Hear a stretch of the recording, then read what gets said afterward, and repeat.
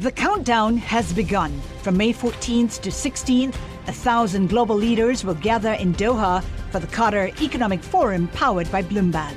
Join heads of state, influential ministers, and leading CEOs to make new connections, gain unique insights, and uncover valuable opportunities in one of the world's most rapidly rising regions.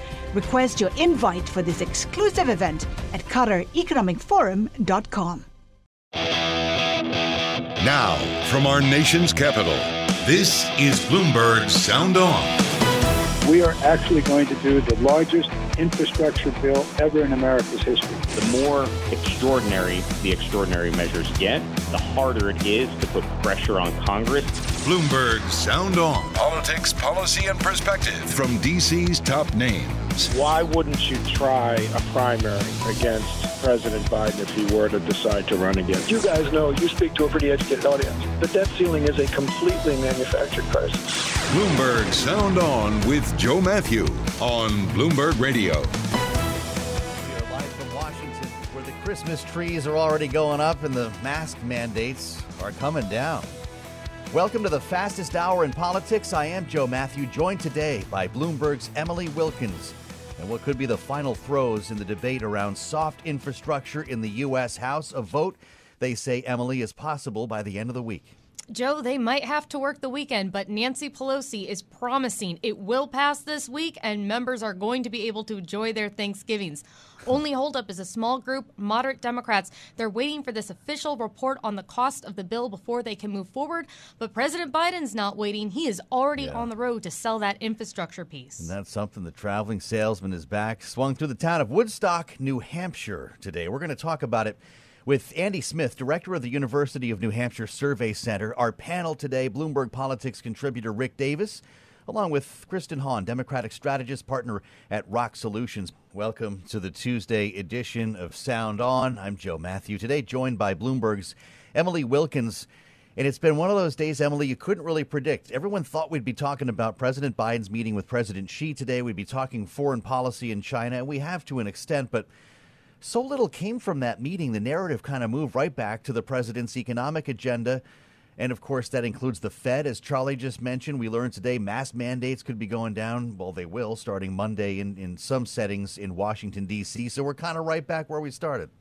Yeah, we're in a little bit, it feels like we're in a little bit of this holding pattern today, right? We're all waiting to see what the House is going to do with this big social welfare and tax bill, but we're not going to know until the end of the week. We're waiting to see who Biden nominates for Fed chair, but as they said today, I think they gave a very specific estimate. They're like, we're not going to know for another 4 days. What is that with 4 days, by the way? What's happening in 4 days? They're letting us know to not make any big plans for our Fridays, that we should make sure that we're not it's cutting the office early. It's his birthday this weekend. Saturday's his birthday. So it's a birthday thing. 4 days. I suppose. I'm not. I mean, I'm going to be honest. You can celebrate your birthday however you would like to, but I've got a couple other ideas than picking a Fed chair. Maybe it's one of their birthdays. Maybe it's Powell's or Brainerd's birthday, and that's why he's aiming for that. Do some Googling. He did get on the road today, Emily, as we mentioned. Traveled to quaint Woodstock, not New York, but New Hampshire, North Country, New Hampshire. Closer to the Canadian border, actually, than the Massachusetts border, to give you a sense. This is the White Mountains, right? Beautiful Woodstock, New Hampshire. Home to an 80-something-year-old bridge that was redlined almost a decade ago. Here is President Biden in Woodstock, New Hampshire. We're at an inflection point in American history. This law meets that point. For most of the 20th century, we led the world by a significant margin because we invested in ourselves. I heard there was snow up there already. They had a dusting in the hills. Is that possible? Andrew Smith is joining us, director of the University of New Hampshire Survey Center, and I bet he could tell us. You see snowflakes? Down here, but yes, it's not surprising that there's snow on the upper parts of the mountains up north. So all you skiers, get ready. Andy Smith, I missed you. We associate you so much with the New Hampshire primary and election nights, but we knew you were the man to call the day that President Biden went back to New Hampshire. I'm wondering what your thoughts are on the venue. Why did he choose Woodstock, and what is his standing right now in the Granite State? Well, getting back to your first point, there is an election coming up here in about 4 years. The primary is just a little bit over 4 years from now, and right now it's never too early to start. Absolutely not. He's not looking too good right now. Among Democrats up here, we're already seeing that only 37% say they're going to vote for Joe Biden in the primary of 2024. 13% want another candidate, and 52% just aren't sure yet. And they prefer that Biden has opposition. So he has to get his ducks in a row for the 2024 election. So I think that's one reason he comes up here. Secondly, we have a Senate race this year that's going to be pretty interesting. Maggie Hassan, she's a first-term senator, is in a really heated battle, even though that the Governor Chris Sununu has decided to run for governor again. Yeah. Is it still? So I was going to say, is it a race? Right now, given the state of national affairs and what we've seen in Virginia and in New Jersey, any Republican candidate will give Hassan a run for her money in New Hampshire in 2022. And I also know there's a competitive House race there. I mean, Chris Pappas has been holding on to his seat since 2018 when he flipped it, but there is a chance that could go back, particularly when you're looking at a midterm that's supposed to be advantageous for Republicans as 2022 is going to be. Andrew, I'm wondering, President Biden, he's launching himself on this PR tour. He's trying to make sure that Americans know what is in this infrastructure bill that Democrats and Republicans just passed through Congress. But is this really the right focus right now? Is this what the voters in New Hampshire and across the country are actually looking for from President Biden? Well, I think what he's doing is emphasizing some good news and some good potential economic news for people. It's always good to have a new bridge put up, especially if you're worried that you're going to fall in the Pemigewasset River driving over that bridge in Woodstock. But the economic news in people's minds here isn't as good as many people would hope. When you look at consumer confidence in New Hampshire, it's not very good. More people expect bad times than good times, both in the state and nationwide. So I think what he's trying to do is emphasize some of the things that could come out well in the future. The other major thing that he doesn't want to have to talk about is inflation. And so this is a good way to keep inflation at least off the front pages. Maybe it's not going to go away from business pages, but it's off the front pages for a few days. Andy Smith reminding us why I've been calling it the Pemi River all day long. Some people do. That is the nickname, right? It's Pemigewasset. Did I say it right? Pemigewasset. I'm not going back to it. So tell me about Woodstock, New Hampshire, Andy. This is interesting. Does it fulfill that sort of usual model in New Hampshire where the suburbs closer to Boston are actually the conservative areas, and this would be a progressive town? Woodstock is really kind of a blue-collar town up in the mountains. It's a little bit of a tourist town. It's got a lot of restaurants and ski resorts nearby. I wouldn't say that it is a progressive town. I'd say that it's more of a blue-collar town that the kind of voters that Biden and Democrats lost in these most recent elections and have been losing as a Democratic Party over the last several cycles. So in New Hampshire, the Republican Party is much more likely to be the blue-collar driving a pickup truck with the toolbox in back than the Democratic Party. One other point that I want to make about you mentioned the races up here. The first CD is one to really watch. Chris Pappas is running for re-election there, but the state Senate and the state House have a redistricting commission or a redistricting committee that is going to radically redraw that first CD that essentially will put all of the Democratic towns that are in that first congressional district over in the second CD. So Pappas is going to have a really hard time running in that district this time around. Yeah, and he's certainly not the only Democrat who is looking at their state's redistricting map and realizing that the upcoming midterm is not going to be easy for them. Andy, I wanted to go back just a minute for inflation. I know you said that President Biden obviously wants to avoid talking about the fact that inflation is going more rapidly than it has since the last 31 years. But doesn't he need to address this at some point? I mean, Republicans are being very diligent about using this as a talking point to attack Democrats with. And look, it's all great that $550 billion just passed for infrastructure, but if I'm the average American, I might not know what Congress is doing, but I certainly know that the cost at the gas pump has gone up. I think that you're absolutely right. He eventually will have to say something. But as we've seen in the past when presidents have had to deal with inflation, there's not a whole lot that you can do very quickly to right that ship. You remember the last president that really experienced significant inflation was Jimmy Carter, and it cost him his reelection in part in 1980. So, it has to be addressed, and it's an unfortunate thing for that. With inflation, you can't just throw money in it. That actually is one of the reasons you get more inflation. You actually have to cause some pain to the economy, and that's something that no president really wants to do. It's interesting, though, Andy. He has talked about it a bit and has suggested that his economic agenda is a possible cure for inflation. If you want lower housing prices, right? If you want lower drug prices, he says lower costs for childcare, that this is actually an somehow anti-inflationary bill. Republicans don't buy it. Does polling bear out that Americans are accepting that? I haven't seen any polls that Americans really accept that. They pretty much line up on that as they do on most issues, based on their partisanship and their view of the president. Right. Economists can't even line up on what to do specifically about inflation. Yeah. So it's not surprising that the public doesn't really know. We're talking with Andy Smith, director of the University of New Hampshire Survey Center on Sound On. I'm Joe Matthew in Washington with Emily Wilkins. Yeah, and we're recapping a little bit of what President Biden said today up in New Hampshire. This is stop one of a multi-stop tour that the president's going to go on, that members of his cabinet are going to go on, really trying to sell this hard infrastructure bill to Americans. One interesting thing that I did notice during the speech, Andy, is that at one point, Biden, he spent a good bit of the speech kind of railing on America's highest earners. At one point, he said that if he heard again that Wall Street built this country, he was gonna, and then he got so mad he just kind of trailed off.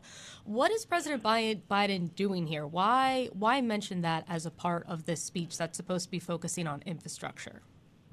And the short answer is politics, and it's usually good politics in the United States. There are a whole lot more people who are not rich than there are rich people, and it's awfully hard to defend rich people. They become kind of a punching bag anytime that the economy is going bad, but they're doing well. So the stock market's doing really well. Wall Street's really happy and have big bonuses this year. The rest of us are dealing with inflation. So it's easy to point the finger at somebody else who's doing well because it makes it seem like this is a zero-sum game. The View from the First in the Nation primary state. Andy Smith, great to talk with you, director of the University of New Hampshire Survey Center. We'll be back with Andy come primary time. He said, after all, it's only 4 years away. I'm Joe Matthew with Emily Wilkins. Coming up, we assembled a panel. Rick Davis, Bloomberg Politics contributor, Kristen Hahn, Democratic strategist, with us here on the fastest hour in politics. We'll check traffic and the markets on the way. I'm Joe Matthew. This is Bloomberg. This is Bloomberg Sound On with Joe Matthew on Bloomberg Radio. The headline on the terminal, Biden says infrastructure law hits at kitchen table issues. Just like we were discussing with Andy Smith here on Bloomberg Radio. I'm Joe Matthew in Washington, joined by Bloomberg's Emily Wilkins, and that is what this comes down to, right? I guess the question I always find myself asking here, Emily, is if that's the case, if this is a blue-collar story, if this is about working-class Americans, wasn't that supposed to be the sweet spot for Joe Biden, who famously was the least wealthy man in the Senate, who talked about his dad looking up at the ceiling, worried about his family? That was the whole storyline on the campaign. I mean, look, Democrats say that they are the party of the working class. Republicans say that they are the party of the working class. Meanwhile, the working class is in a country that's dealing with massive income inequality at this point. And so there definitely is that level of frustration. We saw it increase after the 2008 recession. We see it continuing. But both parties really understand that that is an extremely key block of voters in the upcoming midterms, in the presidential. We may as well start talking about it. It's only 3 years away. Biden was in New Hampshire. Just cut the ribbon right now. 2024 is here. That's what a thought. Andy got me thinking about that. But, you know, a victory lap for Joe Biden. There it is. He stands at this dilapidated bridge up there in New England and brings, I believe it's $225 million, if I remember correctly, for bridges in New Hampshire and $1 billion for highways. These are the kind of stories that the administration was looking to tell. And you know who else was? I know you know, Emily, because you live practically on Capitol Hill. It's a guy named Mitch McConnell who skipped the bill signing this week. We actually have some sound from him as he talked to reporters today about it. Here's the Senate Minority Leader, Mitch McConnell. I'm proud of my vote, and members were obviously free to choose how they wanted to vote. And in the Senate, 19 Senate Republicans felt it was the right thing to do for the country. Well, there it is. And 13 Republicans ended up in the House. We assemble the panel now.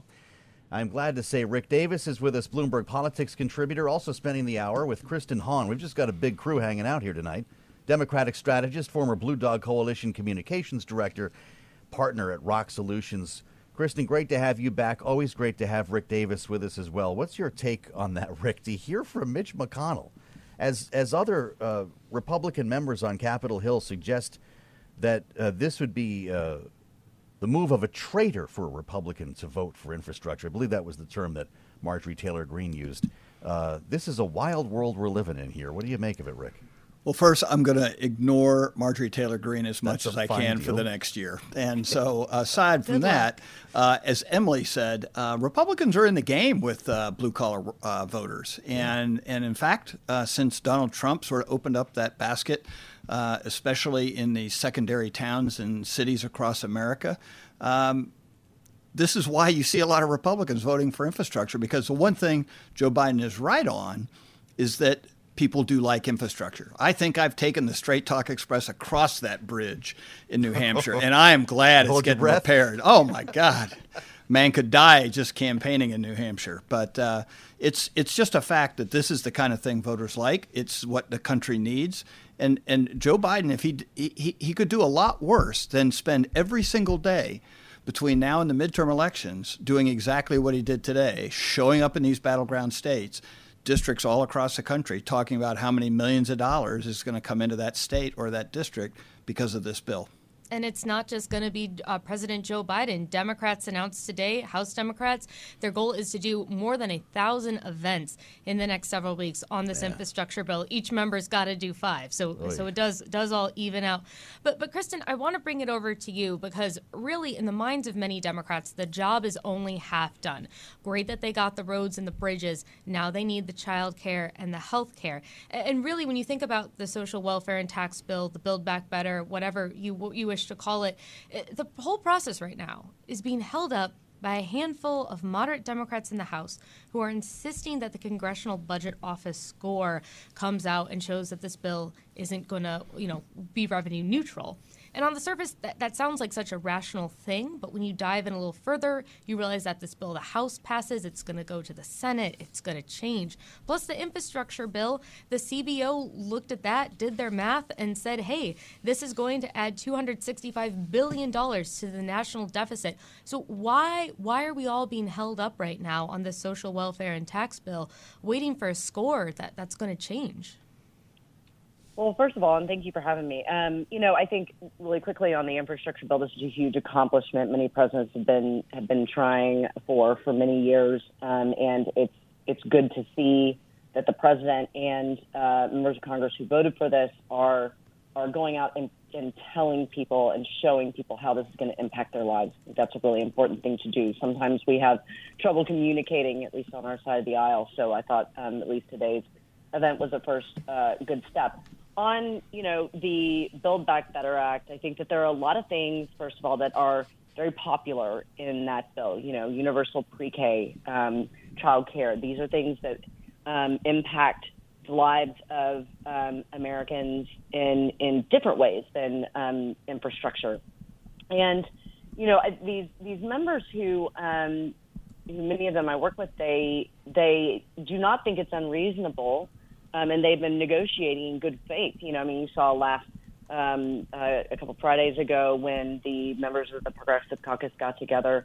Can I ask you both, though, because we're just about out of time. Does a vote happen this week? Does this thing pass this week, I Kristen? think it ultimately happens, but I think that they don't think it's unreasonable to know what it costs before they vote on it, which is responsible. But, yes, I think it ultimately. Something tells me, though, even if the CBO comes back and says it's not really totally paid for, Rick, we're still going to get a vote that passes the bill. What do you think? Yeah, I think the Blue Dogs hold their nose and they vote yes, no matter what the CBO score is. There you have it. We're counting the days here. I'm Joe Matthew with Emily Wilkins. This is Bloomberg Sound On, the fastest hour in politics, and Laura Davison is up next. Bloomberg Congress and tax reporter figure out the pay-fors. Is salt in this thing or not? We'll tackle that next on Sound On. This is Bloomberg. Broadcasting live from our nation's capital, Bloomberg 99.1. To New York, Bloomberg 1130. To Boston, Bloomberg 1061. To San Francisco, Bloomberg 960. To the country, Sirius XM Channel 119. And around the globe, the Bloomberg Business app and BloombergRadio.com. This is Bloomberg Sound On with Joe Matthew. So what's all the fuss about anyway? We're drilling down in the minutia, digging through details from the policies to the pay-fors, knowing all the while that any bill passed in the House will change, maybe dramatically, in the Senate, right? I'm Joe Matthew in Washington, joined by Emily Wilkins today. And we're going to talk taxes coming up with Laura Davison, Bloomberg Congress and tax reporter. Take it with a grain of salt. 4 days, in fact, right? Didn't they get that specific? Emily Wilkins, 4 days until President Biden announces his take on the Fed. Maybe that's like after the markets close on a Friday. Let everybody calm down, think about it for the weekend. I think he's doing us a favor. I think he's telling us if you're trying to sneak out of work early and start happy hour, stick around. It's a favor. Yeah, don't get ensconced. You, though, Emily Wilkins, were on the Hill today. I know you were watching the Democrats caucus. They're back in town, and they're looking at a deadline, as we've been discussing here. And we're looking at Friday, potentially, for maybe the earliest time we could get a vote. We're going to talk in a moment with Laura Davison, but if we're still asking questions about whether SALT is in this, about whether the CBO will think it's even paid for when they look at IRS enforcement, Emily, are we actually near having a real bill that somebody can print out and read? There are two different questions here. And number one, how close are we to the House passing the bill? And number two, how close is the bill to actually going to President Biden's desk? And the first one, it really could happen this week. I mean, House Democrats have actually agreed on a SALT provision that would raise the cap to $80,000 a year.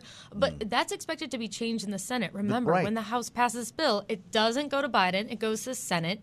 And then Joe Manchin and Kyrsten Sinema do their thing. Success is more than the final destination. It's a path you take one step at a time. It's discipline. It's teamwork. And it's the drive and passion inside of us that comes before all recognition. It's what Stifel's been doing for over 130 years. Quietly, yet strategically, Stifel's become one of the fastest growing wealth management and investment banking firms in the country.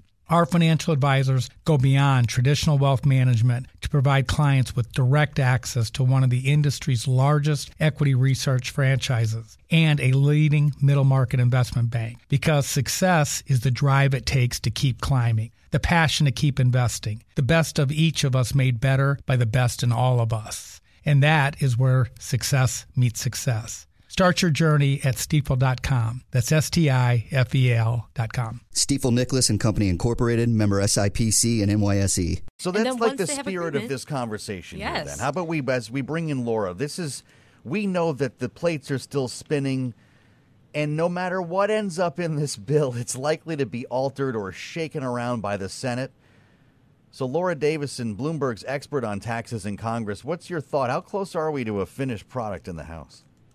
You know, the House will pass this bill today, but it's not going to be the thing, as Emily was saying, that Biden is going to sign. Yeah. There are still some big unresolved issues, SALT, paid leave, potentially some things around drug pricing that will continue to be tweaked as it moves over to the other side of the Capitol. You know, today, talking with some senators who are working on how they want to change SALT, instead of having a higher cap, they want to look and limit the deduction to people under a certain income level, maybe around about $400,000. And this is really a response to a lot of criticism that Democrats are getting from both the left and the right, that this bill, as it's written right now, would actually cut taxes for some of the highest earners. You know, remember at the beginning, the idea was to raise taxes on the wealthy, and now a lot of wealthy individuals are going to get a tax cut, according to some analysis from Congress's official scorekeepers. Is it paid for, though? Will the CBO tell us it's paid for, or they're going to be fudging some IRS enforcement numbers? So, you know, what is paid for is somewhat in the eye of the beholder here. It looks like that some of the White House projections that, the IRS enforcement provisions would, give the IRS $80 billion more dollars to invest in new systems and new auditors to make sure that all tax dollars are being collected. They estimate that would raise about $400 billion over a decade. The CBO director was talking yesterday, and he said, more like $120 billion. But talking with members of Congress, they basically say they don't agree with CBO's methodology, and so Democrats are sort of agreeing to look at the White House's numbers and not CBO's for this particular measure. Oh, it's convenient. Well, we got some breaking news crossing the terminal right now. Actually, Treasury Secretary Janet Yellen is announcing that extraordinary measures are expected to run out on December 15th. That's when the debt limit is going to come, December 15th, 1-5. It's a little more wiggle room than what we had with December 3rd. We had the 3rd, so we have a little more time. So what's that mean for dealing with it legislatively? It means that December is going to be a very, very hectic month. When you can't walk it right up to the line, though, is my point, though, right? Does this actually change the deadline for work on the Hill? It could very well, because this does need to be done. I mean, for things like the social welfare and tax plan, even for things like funding the government, they could wind up running that right up until Christmas Eve, potentially even later, really. But for this particular thing, for the debt limit, they really do need to act. And remember, this isn't something where Congress can just turn around 24 hours ahead of time and say, oh, we got an agreement. Right. If this goes through reconciliation, they need several weeks to pull that off. So, all right, good job, Emily Wilkins, with the breaker. What does that mean to you, Laura Davison? Is there any chance the debt ceiling goes into reconciliation? There's still a chance. I was talking with Bernie Sanders. He's the budget chairman in the Senate, and he said there's continuing to look at all options. Democrats don't really want to do reconciliation, partially because it takes a lot of time, and partially because this is really just an internal battle of wills they're having with Republicans right now. But they may be forced to do that, and they may be really pushing that December 15th deadline, which could potentially spook some markets if it looks like they may or may not meet that deadline. Yeah, but Laura, let's be real here. I mean, I know that Democrats are really trying to pressure Republicans to come along with them. Is there any sense at this point that that's what it's going to be? I mean, it seems to me that Democrats' only option at this point is reconciliation, unless Mitch McConnell does a major 180 tomorrow. Yeah, I mean, and I think Democrats are looking at what McConnell did, earlier this fall. That he basically, got his guys in line and said, Republicans, hey, we got to help Democrats out here. I think it's highly unlikely that McConnell, even if McConnell wants to do it, that he can get enough senators to deliver the votes for that. So Democrats are going to probably have to realize here in the next couple days, if not couple weeks, that they're going to need to figure out a way to get this done in reconciliation and manage that with also funding the government as well as passing Biden's agenda here. Laura Davison, Bloomberg's expert on taxes in Congress. We thank you for being with us, Congress and tax reporter Laura Davison, feeding the beast that is the terminal. I'll tell you what, Emily, we were all thinking the same thing here while we talk about this. This could have been handled last summer, the same scenario you're describing. It could have been handled last summer, and it would have had maybe a day or two of coverage, and then it would have gone away completely. But instead, we are here again talking about it, and Congress loves to walk right up to those deadlines. So yeah, the market doesn't, though. I guess the moral of the story is that make sure that you enjoy your Thanksgiving, make sure you relax, because when we come back, it's running right up until Christmas. Katie, bar the door.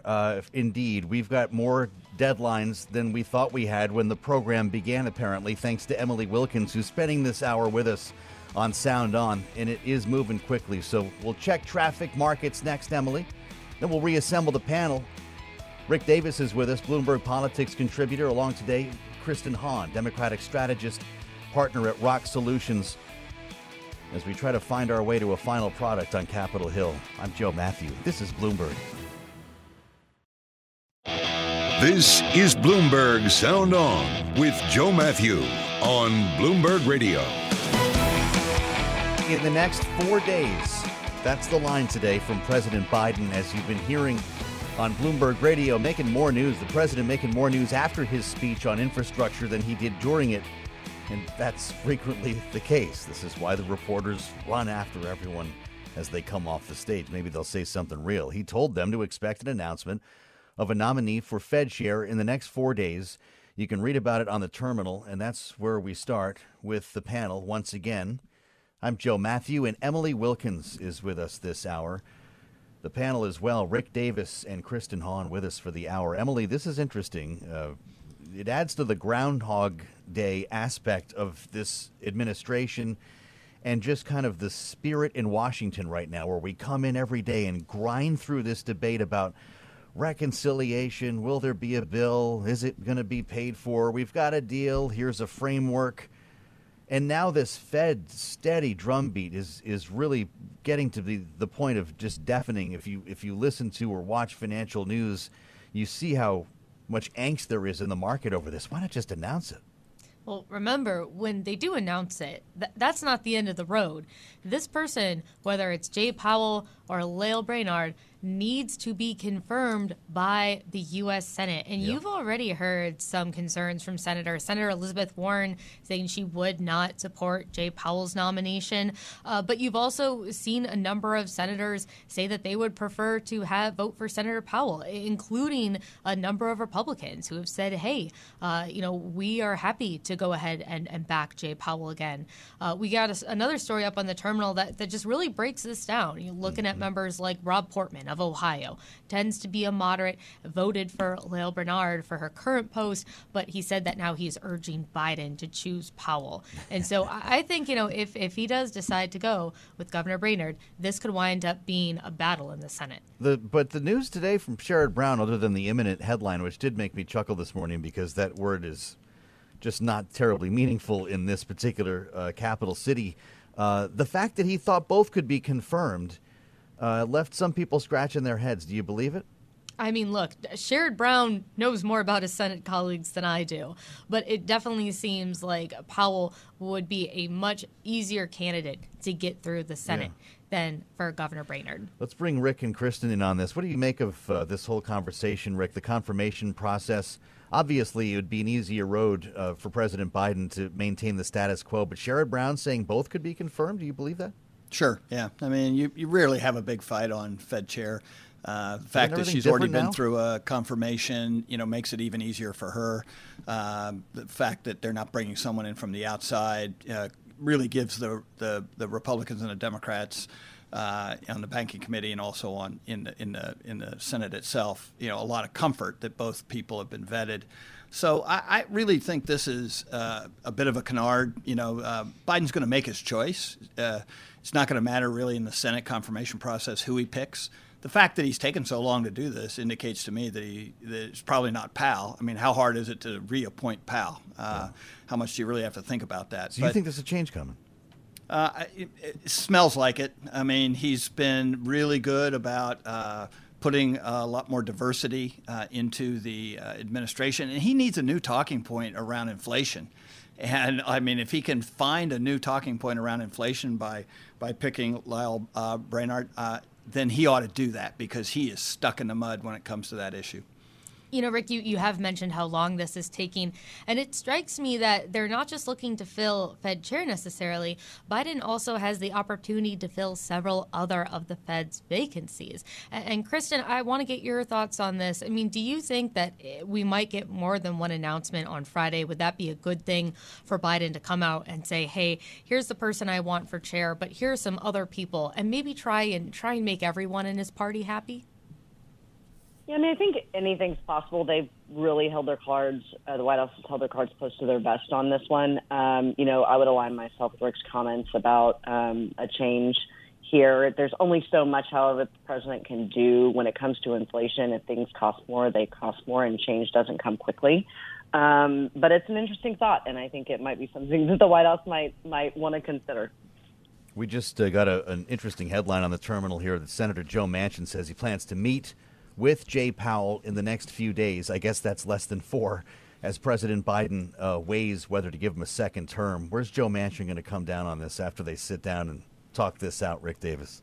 Yeah, I don't think he'd be asking to see him if he was going to say, oh, this isn't the guy for the job. Yeah. He's probably trying to do a bank shot with the president by trying to elevate Powell just by meeting with him. This is an age-old tactic in the United States Senate and in the White House, where a meeting itself is a message, and so who knows how this is all going to frame out. But I think all these things that are happening now, like Sherrod Brown's comments about I can get anybody through this process, either candidate works, is all part of the process of trying to influence the White House one way or another.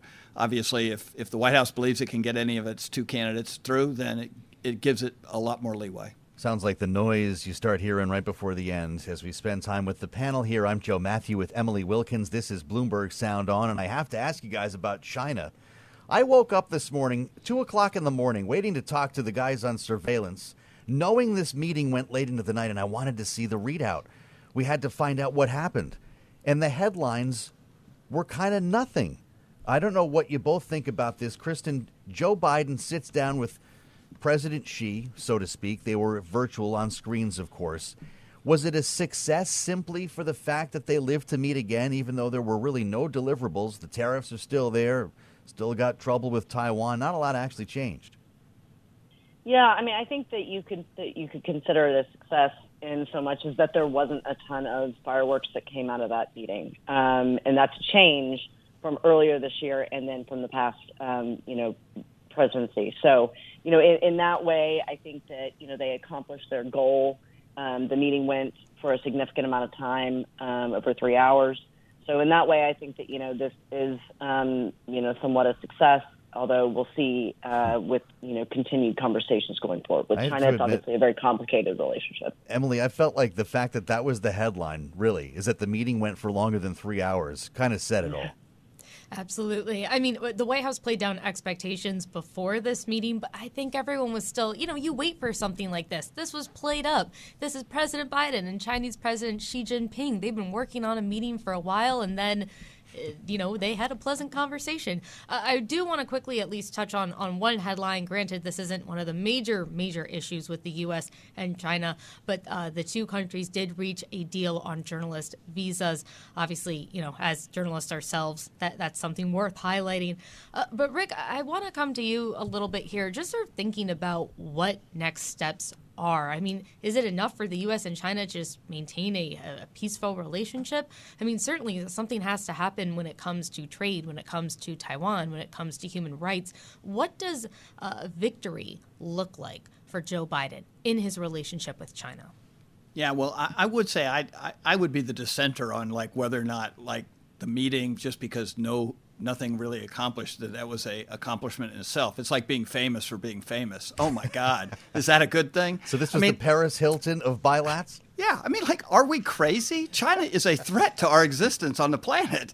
They're the bully in that whole half of the world. They're violating every societal norm, and a lot of our business activity and security needs are being thwarted by these people. And we have a picnic with these guys in our first real chance to confront a guy who's now become a dictator. I mean, what am I missing here? So you know what you do with bullies, though? I mean, should Joe Biden have punched him in the face while everybody was watching? Well, it's a virtual punch in the face would have been fine with Rick Davis. I mean, do we really want to make this brand of China provocateurism the norm? That's okay with us to have these kind of conversations? So is that true, Kristen? I don't think so. Did Joe Biden give tacit approval of China's behavior last night?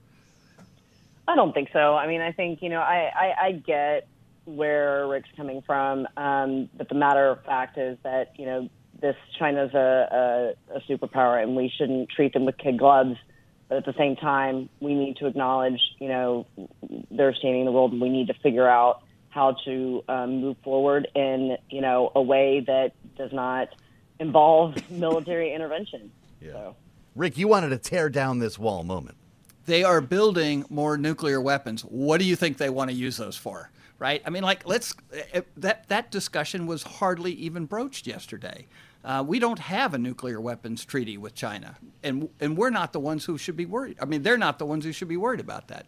So I think this is something that is going to be the defining foreign policy issue for the Biden administration over the next 3 years, and they have started initially with getting beat up on the face by Chinese foreign ministers, and now with an opportunity to set the pace with Premier Xi, Biden basically has a picnic for 3 hours. And so I think they have to ramp it up, and I can't wait to see the in-person meeting, because then maybe a punch in the face would be appropriate. Oh, man. Well, after all, there was no invite to the Olympics. I mean, for crying out loud. Rick Davis, Kristen Hahn, great conversation, and thanks for your contributions. Our panel on the Tuesday edition here. I'm Joe Matthew with Emily Wilkins. In the fastest hour in politics, Emily, final word here as we walk into a day tomorrow that could bring breaking news. Well, I got to pivot back to Congress real quick. Yeah. Because one thing they are working on is their defense bill that could contain some provisions that would help the U.S. be competitive with China. That might be the next step here. There's a nugget from Emily Wilkins, the NDAA. Emily, that was fun. Let's do it again tomorrow. How about it? I look forward to it, Joe. Thank you. You're on Bloomberg. Are you kidding? Thanks for being with us this hour. We'll meet you back here tomorrow. Check on traffic coming up next. I'm Joe Matthew. This is Bloomberg. The countdown has begun. This May, 1,000 global leaders will gather in Doha for the Qatar Economic Forum powered by Bloomberg, held in conjunction with our official partners, the Qatar Ministry of Commerce and Industry and Media City Qatar, and premier sponsor QNB. Join heads of state, influential ministers, and leading CEOs to make new connections and gain unique insights. Learn more at QatarEconomicForum.com.